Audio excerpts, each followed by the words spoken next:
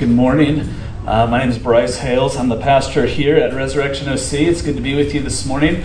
I want to invite you to turn with me in your Bibles to 2 Timothy chapter 3. You can flip there or scroll there. If you don't have your own copy of the Bible with you, there should be a blue Bible on the ground near you, and you can follow along there if you like, or you can just listen. Last week we began a new series called Called Out, Walking Together as the Church.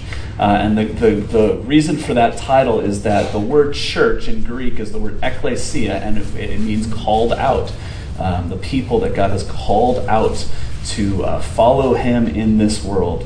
And so we are working our way through this series. It's really kind of the culmination of a process we've been in for a few months as a church of just kind of pausing to evaluate what does the Bible say about who we are and how do we follow God as we walk into what he's called us to be as a church. And so we are looking at 8 marks of the church, 8 characteristics of the church in the New Testament. And this morning we're looking at the second of these characteristics about the church, that the church is the scripture-keeping church. The church is defined by the scriptures. We don't make this up ourselves, but we follow God as he has made himself known to us in his word. So I'm going to read for us this. I was going to say that much of this series, typically what we do in our sermons here at Resurrection OC is I attempt to explain one particular passage at a time. But in this series, what we're doing is more of an overview of what the New Testament says about each of these marks of the church. And so I'm not going to be as much expounding one passage of Scripture this morning as referring to several. But I'm going to read for us this morning a well-known passage about what the Bible says about itself. In 2 Timothy 3. So let me invite you to stand with me as we give our attention to God's Word, if you're able and willing. And I'm going to read 2 Timothy 3, starting in verse 10. The last couple verses of this passage are fairly well known if you have been in the church for any period of time. And yet I love this whole section because it really conveys the Apostle Paul's kind of pastoral and fatherly heart. He's writing to Timothy, who has been his kind of young protege. Paul is now at the end of his life, and he's writing these instructions, these kind of final parting words to his son in the faith. And this is what he says in 2 Timothy 3, starting in verse 10. He writes to Timothy, "You, however, have followed my teaching, my conduct, my aim in life, my faith, my patience, my love, my steadfastness, my persecutions and sufferings that happened to me at Antioch and Iconium and at Lystra, which persecutions I endured, yet from them all the Lord rescued me. Indeed, all who desire to live a godly life in Christ Jesus will be persecuted, while evil people and impostors will go on from bad to worse, deceiving and being deceived. But as for you, continue in what you have learned and have firmly believed, knowing from whom you learned it, and how from childhood you have been acquainted with the sacred writings, which are able to make you wise for salvation through faith in Christ Jesus. All Scripture is breathed out by God and profitable for teaching, for reproof, for correction, and for training in righteousness, that the man or woman of God may be competent, equipped for every good work." This is God's Word. Let's pray together. Oh God, we pause in the midst of our busy lives, and we turn our attention to your Word, God, and we pray that you would speak to us by the power of your Spirit. Oh Father, would you make Jesus more real to us? We pray in his name. Amen. You may be seated, please. Well, there are many things in life that just seem to go together better than they do apart. Peanut butter is great, but peanut butter and jelly together, they just go together better, don't they? Marshmallows I know my children would love to eat kind of raw whipped sugar, puffed sugar. But, after the age of, 16 or so, a marshmallow by itself isn't really that appealing, is it? But marshmallow and fire, that's the perfect combination, isn't it? A marshmallow and a campfire becomes some more marshmallow and hot chocolate. They're just better together. Salt and just about anything. You don't want to eat salt by itself. But salt with just about anything makes that thing a better version of itself. Macaroni and cheese, just plain macaroni is not interesting, but macaroni and cheese, not the stuff out of the box, but the good, real mac and cheese, is just better together. This morning we're talking about the role of Scripture in the life of individual Christians and especially in the life of the church. And when we talk about the role of Scripture, there are two words or concepts or ideas that we need to keep together. And so if you're taking notes, I want you to write down two words. Or if you're not taking notes, I want you to remember these two words. These two words, when it comes to Scripture, we have to hold them together. And the words are these: authority and affection. The Scriptures are the authority of God. They are God's standard for us as individuals and for God's church. And the Scriptures they communicate to us the affection of God. And I think it is crucial that we hold these two things together, because the Bible is both God's authority over us and it also communicates His affection for us. For some of us, we love talking about the Bible as the truth. It is the standard. It is God's word. It is the thing that we submit to. And there are some of us who that's what we love to talk about. And so we want to be a part of a church that has a high view of the Bible and takes the Bible seriously and says, this is what God says, that settles it. We love the idea, some of us, that the Bible is the authority of God. And others of us love the idea that the Bible is a love letter to God's people. It communicates God's care for us, His fatherly affection towards us. It shows the lengths that God goes to woo the wayward and to advocate for the marginalized and to forgive and redeem the guilty. The Bible tells us of God's great affection for us, and so we need to hear it, and we need to be reminded over and over again of how much God loves us. And to both of these things this morning, I want to say yes and amen. The Bible is the authority of God, and it is the affection of God.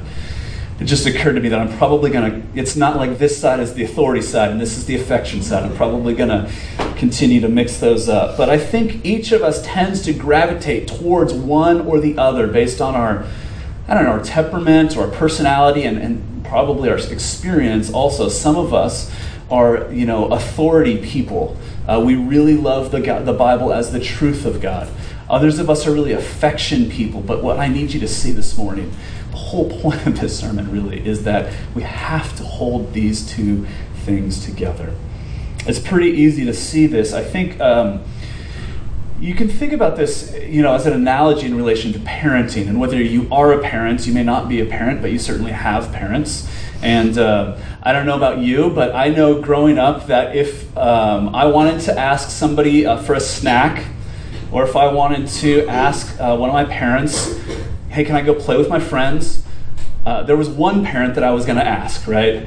There's this good cop, bad cop dynamic sometimes in our parenting, and we all know who that is. But while we can recognize the kind of tendencies of us as individuals to lean in one direction, the good cop who is affectionate, or the, supposedly the bad cop who is authoritative. If we take either of these to an extreme, we actually lose both. I mean, here's what I mean. Affection without authority. What does affection without authority look like in parenting? Well, it means, it's this idea that I just want to love my kids. I just want to be their friend. I'm not here to, contradict them. And affection without authority taken too far, it looks like license. It looks like, your children walking all over you because in your insecurity, you need them to affirm you and to love you, and so you're afraid to be an authority in their lives. Yet in the long run, affection without authority isn't love at all. It is because I love my children that I discipline them, right? And yet the opposite, or I guess the corollary, is also true. Authority without affection becomes authoritarian. Authority without affection becomes harsh.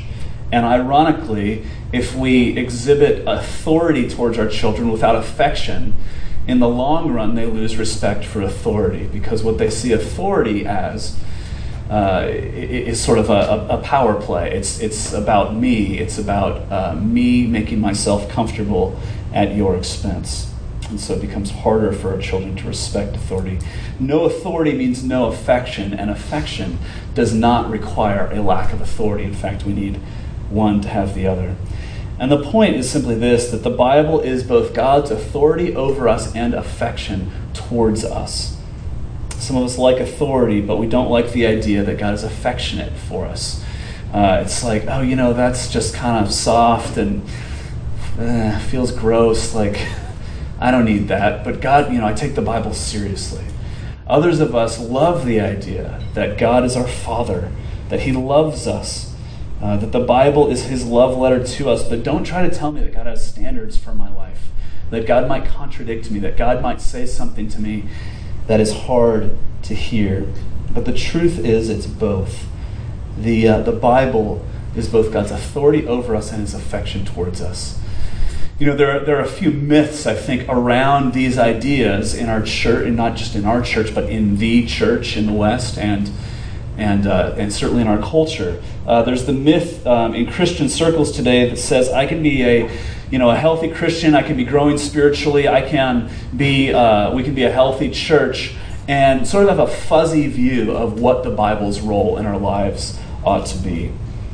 But friends, this is tragically true. When we give up on the authority of God's Word, it is only a matter of time before we miss out on His affection as well. If we give up on the authority of God's Word, we don't get His affection. There's another myth, second myth, that operates more in our culture that would have us believe that God wants to steal our fun, and so if we take the authority of the Bible seriously, we'll have no real joy in life. And of course, in our culture, we think of this probably primarily in regard to the Bible's teaching on sex and sexual ethics, that God is just raining on your parade. But we love the idea that the Bible says to turn the other cheek. We love that idea. You could get on a plane this afternoon and fly to the Middle East and get off the plane and discover that you are now in a culture that loves the Bible's sexual ethic and hates the idea that the Bible says to turn the other cheek. But it's not true. Neither of these are true. It is because I love my children that I give them boundaries. It's because God loves His people. It's because He loves us and He created us and He knows how we work best that He tells us how to live our lives. God loves you. He's affectionate for you, and He knows how you best operate, and so He exercises His authority over you. Another myth, and I think that maybe this one is a little bit harder to spot in the church, that sort of turns the Bible into this like authoritarian weapon. It looks something like this: if I don't feel guilty, then God must not really be at work in my life. And so when I go to church, it hurts, but it's good for me. Or somebody said recently that there are churches that take the Bible seriously, have a high view of the Bible, and often what you experience is teaching where the Bible is kind of dissected in minute detail, and you're kind of told, this is what it means, now go do it. And it sounds kind, but in the long run, you just feel the weight of the Bible coming down on you, and the gospel does not feel sweet to you at all. The Bible is both God's authority and His affection. He loves you. He loves you, and because He loves you, He tells you what is good for you. He exercises authority over you. And so what I want to show you this morning is what the Bible itself says about God's authority in His Word and His affection to us in his word. So firstly, God's authority. What does the Bible say about the authority of the Bible in the Christian life and over the church?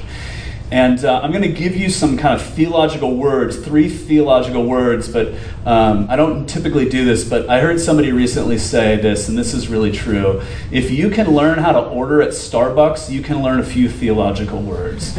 And so it's a good idea, especially when we're talking about something as important as the Bible, for us as a church to develop a vocabulary that is not common simply to us, but really to the church for the last 2,000 years. And so here's really the 3 words I'm going to give you, or the formula I'm going to give you. Inspiration plus inerrancy equals infallibility. Inspiration plus inerrancy equals infallibility. Now, what does that mean? Well, firstly, inspiration. What do you typically think of when you hear the word inspiration? Typically, you think of like a really flowery sounding quote, like something Oprah said. And the idea we typically of inspiration is the idea that, that really makes me feel good about myself, or it kind of calls something nice out of me and calls me to a better version of myself. That is not what the Bible means when it talks about inspiration. The inspiration of Scripture comes from this passage in 2 Timothy chapter 3, 2 Timothy 3:16 that I read a few minutes ago. And the verse says this. It says, all Scripture is breathed out by God. When we're talking about the inspiration of Scripture, we're not talking about how it makes us feel. What we're talking about is the source of Scripture. Where does it come from? And what the Bible says is that Scripture is Scripture because it is exhaled, it is breathed out by God. God is its source, its author, and therefore what God says has authority. It has a weight. It leads us. It guides us. Scripture is it's Scripture because it is spoken by God Himself. Now, the book of the Bible, that what we typically think of as the Bible, is not actually one book. The Bible is 66 books. It's a collection of 66 books, 39 books in the Old Testament, 27 books in the New Testament. It's written by about 40 authors, we think. It's written over a period of about 1,500 years. It's written in 3 languages, Hebrew and some Aramaic in the Old Testament. The New Testament is written in Greek. It's written on more than one continent, and yet when we say that the Bible is the Word of God, what we're saying is that through these 40 or so unique individuals who actually wrote down Scripture, God so worked through them as to use their unique gifts and experiences and even their voice so that what they wrote is actually the Word of God. And it continues to be the writing of Paul or Moses or Jeremiah, and yet it is authoritative because it is the Word of God. It's not what the Bible consistently claims to be. The Bible regularly refers to the Word of the Lord, the Word of God. It doesn't refer as much to the Word of David or the Word of Paul or the Word of Jeremiah. And so this is why the Bible is authoritative. It's why it's our standard. It's because it is the Word of God itself.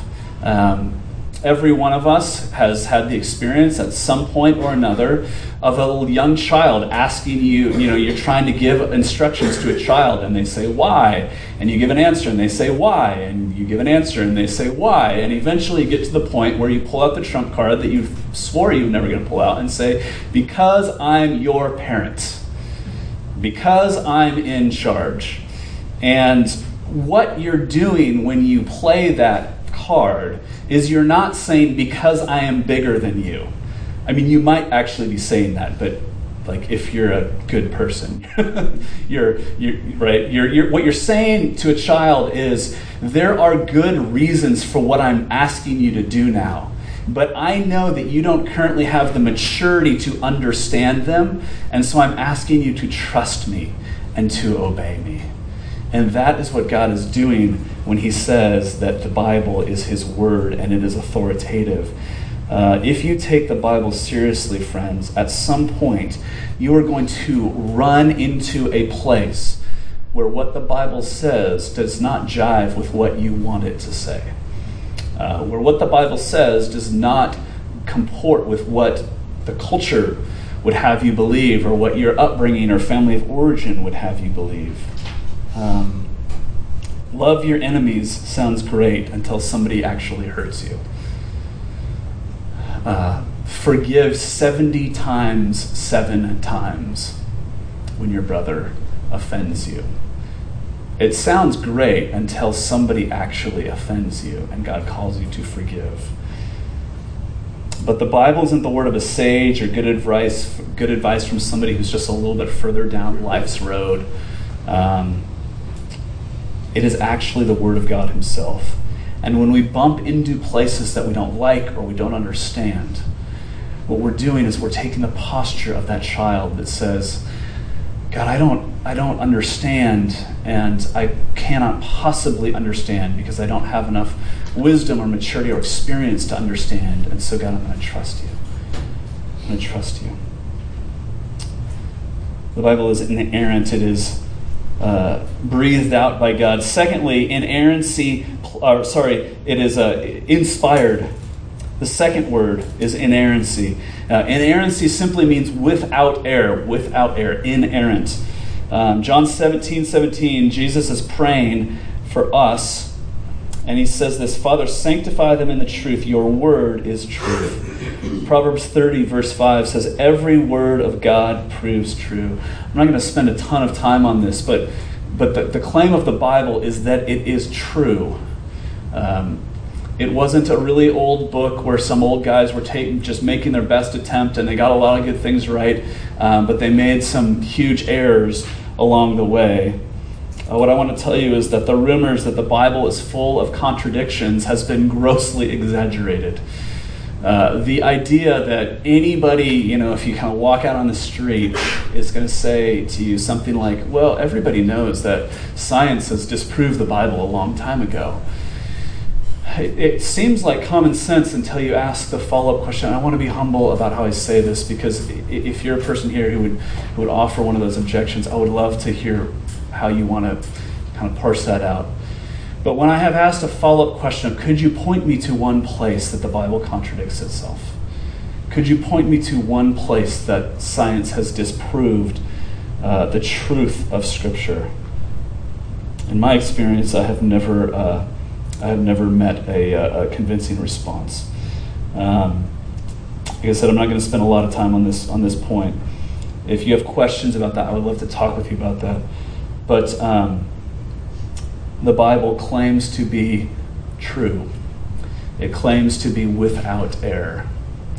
And there is some arrogance to claim that, contrary to the Bible's assertion and the faith of billions of people, that the Bible is riddled with errors. And then the third kind of part of this formula is this: inspiration plus inerrancy equals infallibility. Infallible means it will not fail you. And so we might actually bundle together the ideas of the infallibility, that the Bible won't fail you, and its sufficiency. What it means is this: that the Bible is trustworthy and it is enough for you. It is enough for you. Basically what this means is this: that the Bible is the way that you can know God. We live in a time where people say something like, you can never really know for certain who God is or what he's like, and yet many of us will describe experiences that we've had where we felt close to God, we felt this kind of divine spark, whatever words we might want to use, and we would talk about experiences that we've had where we've come to know something about God. And yet what the Bible claims is that it is the foundation for any true knowledge of God. Any true knowledge of God has to be founded on the Bible itself. There's this fascinating passage in 2 Peter chapter 1 where Peter is describing to the churches that he's writing to, and he's telling them that Peter's saying, I have had the experience that trumps any experience of the presence of God. And you have something better than that. And so what he says is, I'm going to read some of this. 2 Peter chapter 1, he says this. He says, for when he, Jesus, received honor and glory from God the Father, and the voice was borne to him by the majestic glory, saying, "This is my beloved Son, with whom I am well pleased," we ourselves heard this very voice borne from heaven, because we were with him on the holy mountain. Okay, what is he saying there? What Peter is saying is, I went up on a hill with James and John and Jesus, and we saw Jesus light up like a Christmas tree. And we heard a voice from heaven saying, "This is my Son, I love him, you should listen to him." He says, we saw that. We saw the glory of God revealed. And then he goes on to say, "And you have something more sure, the prophetic word, to which you should pay attention, as a lamp shines in dark places until the day dawns and the morning star rises in your hearts, knowing this, first of all, that no prophecy of Scripture comes from someone's own interpretation. For no prophecy was ever produced by the will of man, but men spoke from God as they were carried along by the Holy Spirit." He's saying whatever experience you've had of God, I have the trump card for that. Peter lived for 3 years with Jesus. He walked with Jesus. He saw Jesus feed 5,000 people. He saw Jesus walk on water and actually walked out on water towards him. He experienced everything that Jesus did in his life and his death and his resurrection. And Peter's saying, you have something better. You have something more sure. You have something more stable. It's the Bible. Now, how can you possibly say that? Well, one reason I think you can say that, I had a professor when I was in grad school who used to like to say that argument from anecdote is the worst form of argument.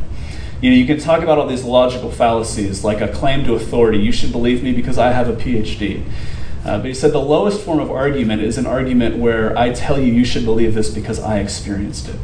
And the reason it's the worst form of argument is because it's impossible to verify or falsify.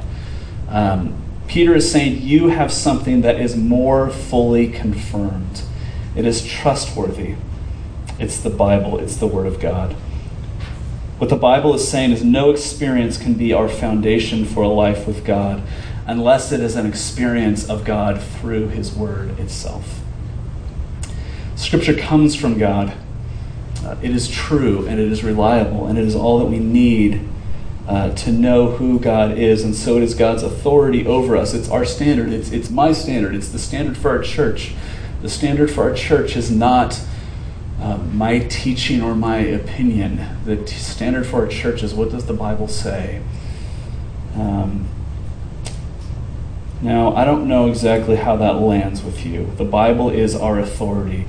My hunch is that some of us are going, yes, of course, like we want to be a church that believes the Bible. This is good news. And there are probably some others of us going like, okay, like, yeah, you kind of made the case, but I don't love what you just said there. And what I want to emphasize again is we have to hold together the authority and the affection of Scripture. Because if there's a danger in a church like ours that takes the Bible seriously, it's that the Bible would become a weapon that we use to whack people with. It's that we use the Bible like a club to attack other people. And tragically, I can say this after almost 15 years in pastoral ministry, not exclusively, but it is often those people who know the right answers about the Bible that have the hardest time implementing its message in practice in their lives. It is the times when I am most certain that I am right that I have come down the hardest on others. A strong view of the authority of the Bible, absent the constant drip of God's affection on our hearts, will make us callous and strident. A strong view of the authority of God's Word, absent the constant drip of His affection on our hearts, will make us callous and strident. Martin Luther said this. Martin Luther, the Protestant reformer, he said, "The Bible is alive, it speaks to me. It has feet, it runs after me. It has hands, it lays hold of me." And I think that captures so beautifully both the authority and the affection of God's word. So secondly, look with me at what the Bible says about the way it communicates God's affection to us. It's often said that the Bible is God's love letter to us, and while that is true, what we have to understand is that if we remove the authority of God from the Bible, then we lose the affection too. Like, there's no reason to trust that there is a God who loves you if you do not hold to the authority of the Bible. There is no place in nature, there's no place on the news that communicates that God loves you. It is only through the Bible, the authoritative word of God, that we can confidently say that God loves us, that he is for us in Christ.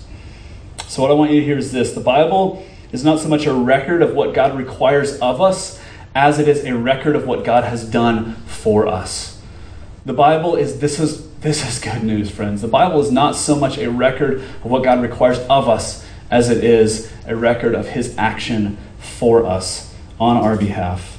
The Bible is the story of God creating a universe that is good and creating human beings to live in it.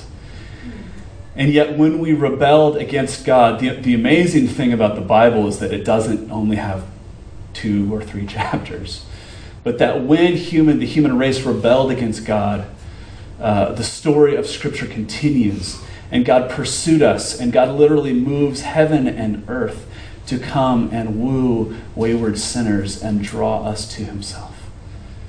And ultimately, God comes in Jesus and lives for us and dies for us and is raised again for us. He comes to earth to win us back at his own expense. And so the Bible, in its entirety, is a record of God's great affection for us. He loves us. In John 6, there's this place where Jesus is teaching, and in John 6, it's a really long chapter, and it records all these incredible things Jesus did. And as he fed, thousands of people, crowds are drawn to him, and people just start flocking to Jesus. And yet, as he's gaining in popularity and his ministry is growing larger and larger, Jesus says to the crowd, essentially, just because you've come to see amazing things doesn't mean that you really are my follower. And some of the crowds are offended, and they turn and walk away. And then Jesus looks at his disciples, the 12, his inner circle, and he says to them, "Are you also going to leave?" And in John 6, verse 68, Peter says, "Jesus, where else are we going to go?" And then he says, "But you have the words of eternal life." And I think that's such a poignant response, because anybody who has followed Jesus for any length of time has at some point had to pause and say, "I did not know that you were going to lead me into this level of sacrifice. And I didn't know that the cost of following you would be so high." And anybody who has found themselves at that point has to turn and hear the voice of Jesus saying, "Are you going to leave me as well?" And Peter's response is so great: "There is nowhere else we could go, God, because you have the words of life." Yes, this is not what I expected, and sometimes it feels like the cost is more than I can bear. But then with the next breath, and yet it's so much better than I could have expected. You have the words of life. You don't just have good advice. There is no true lasting life outside of Jesus, and there is no lasting way to access Jesus outside of his word. He speaks to us by the power of his Holy Spirit through his word. God is giving life to us. He brings life, he brings healing, he brings joy, he brings peace. He shapes us into his image as we give our attention to his word. God loves you, and the only way that you can know that God loves you is through his word. Finally, about the affection of God, what you need to see about the affection of God in the Bible is that it's all about Jesus. It's all about Jesus. Earlier, actually, chapter 5 of John just talking about John 6, but if you go back one chapter from there, Jesus is arguing with the Pharisees, and the Pharisees were men who took the Bible very seriously but didn't understand what it was all about. And Jesus says in John 5:39, he says, "You search the Scriptures because you think that in them you have eternal life, and yet it is they that bear witness about me, yet you refuse to come to me that you may have life." Jesus is saying, the Bible is all about me. I want to give you life. And when we straight arm him, we miss out on the affection of God. When we straight arm him because we don't like the authority of God's word, we miss the affection of God's word. It is the Bible that tells us all about the life of Jesus. It is the Bible that tells us about Jesus' life lived perfectly, not just as an example, not just to raise the bar higher, but he lived a life fully to obey God's law for us. It is the Bible that tells us that Jesus wasn't just the victim of circumstances, but his death on the cross is actually God's payment for our sin. And so as Jesus hangs on the cross, he's paying for your sin. He's paying the debt that you owe. You can only learn that through the Scriptures. It's the Bible that tells us of his resurrection, of his ascension, and that he will come again. It's the Bible that tells us that God welcomes all who come to him through Christ. It's the Bible that communicates God's great affection for us. The Bible is the affection of God, and it is the authority of God. So the question then remains, what does that mean for us? What does that mean as individual Christians, those of us who would claim to be Christians? What does that mean for Resurrection OC? What should we do? Friends, I think that the greatest threat to us is that we could believe all of the right things about the Bible and yet ignore it in practice. I think I've mentioned this before, but Stephen Colbert, when he was doing his satirical show on Comedy Central several years ago, had 10 years ago or so, remember when there was this controversy about displaying the Ten Commandments in courthouses in the United States, and there was this big controversy about that, and Stephen Colbert was interviewing a congressman on his show, and this congressman was adamantly in favor that the Ten Commandments have to be on display in courthouses in the United States because they are the foundation of government and just laws and all of these things. And so Stephen Colbert says to him, this man who's defending the Bible, and Stephen Colbert is a believer, but Stephen Colbert says, so you're saying the Ten Commandments, they're really important? I said, oh yeah, definitely. And it's foundation for justice in our world. Oh yeah, very, very important. And he says to this congressman, he said, what are the Ten Commandments? And the congressman began to sputter, and his face turned various shades of purple and blue and red, and he did not know what the Ten Commandments were.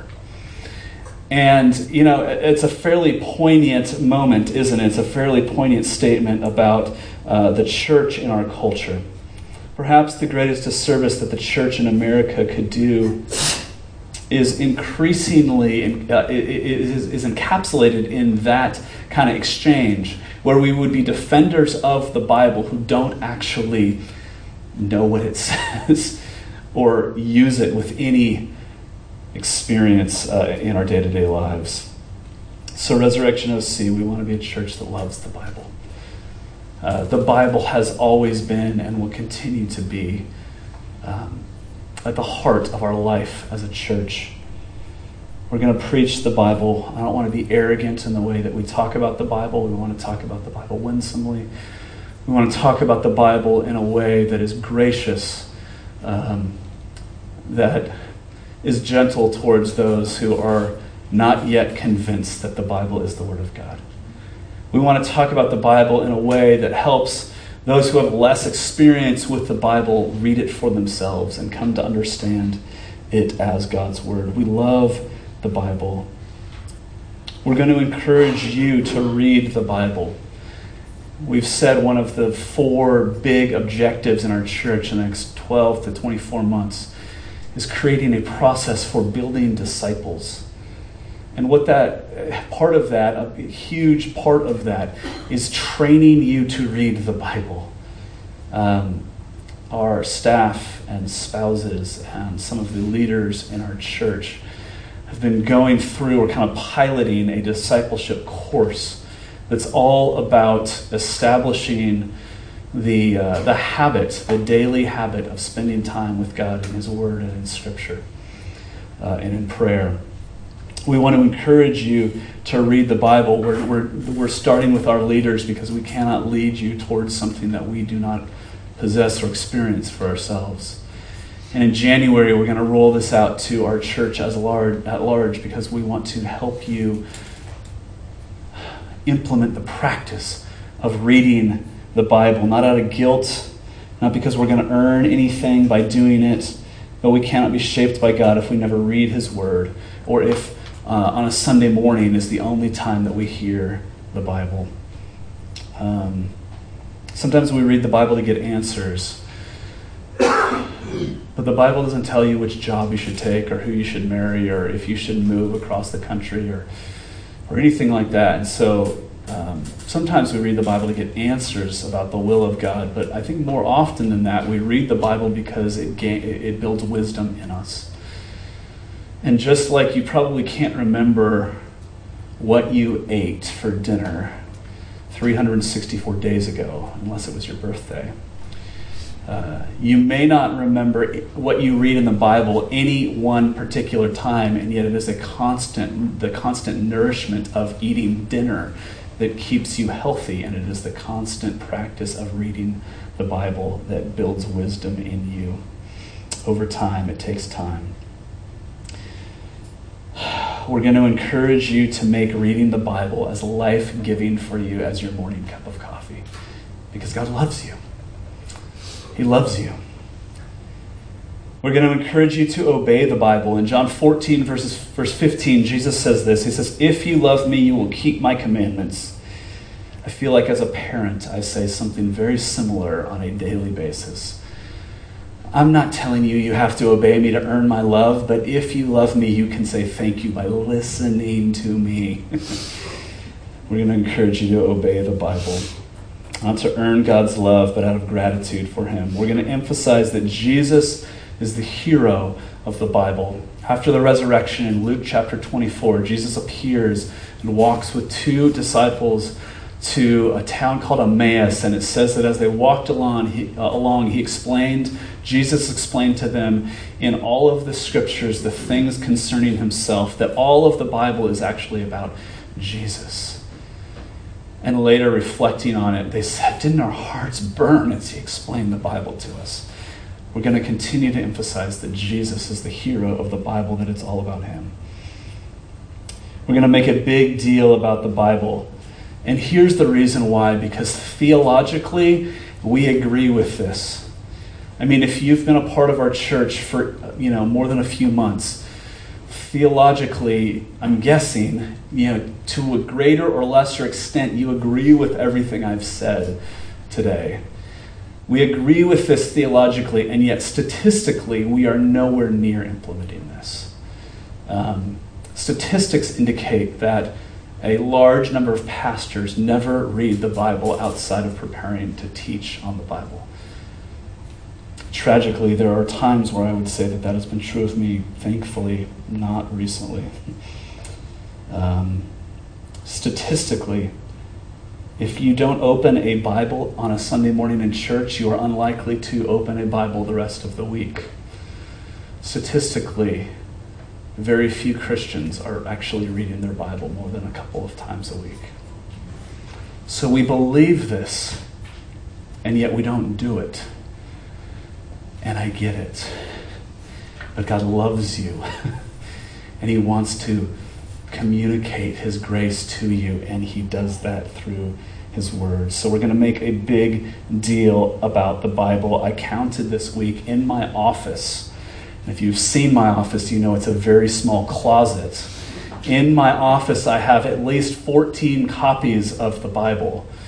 And the problem, and that's how many I could find, and there's more around my house. And the problem is that the Bible, because it is no longer scarce in our lives, it doesn't feel precious to us. But you know what is fairly scarce in our world is a church that really submits to the authority of the Bible and enjoys the affection of God as it's communicated to us through the Bible. And so we're going to make a big deal about the Bible because it's easy for us to ignore. And it's easy for us to ignore while we're saying that we take it very seriously. Bart Ehrman is a professor at University of North Carolina, and he was, he kind of makes it his mission to, he teaches religious studies at a state school, kind of makes it his mission to disabuse naive freshmen of their Christian faith. And so he often begins his introduction to religion class at University of North Carolina by asking students if they would raise their hand if they believe that the Bible is the Word of God. And because it's North Carolina, he says, 2/3 of the class raises their hand. And then he says, how many of you have read the entire Harry Potter series? And like 90% of the class raises their hand. And then he says, how many of you have read the entire Bible? And, like 5 people raise their hand. And he says, okay, this is a quote. Okay, look, I'm not saying that I think God wrote the Bible. You're telling me that you think God wrote the Bible. I can see why you might want to read a book by J.K. Rowling, but if God wrote a book, wouldn't you want to see what he has to say? And then he goes on to say, for me, it's just one of the mysteries of the universe that so many people can revere the Bible and think that it is God's inspired revelation to his people and yet know so little about it. And I think we'd have to say, that's fair enough, right? We've lost the wonder because the Bible is everywhere. We don't view it as precious anymore. So let me finish by telling you about a man who's on death row in Louisiana. I watched a documentary about his life recently, and this man was asked in this documentary, how do you spend your time in prison where you have almost nothing to do? He said this, I spend a lot of time reading our book. He said, I'm glad it's so big because I'll never get to the bottom of it. There are 2 billion of us Christians in the world. And everything today that any of us does that's any good has something to do with our book. And I have a copy of it right here in my cell. Friends, can you believe it? We have the very Word of God. Would you pray with me? Father, thank you that you are a God who speaks. That you are not a God made of stone or wood or metal,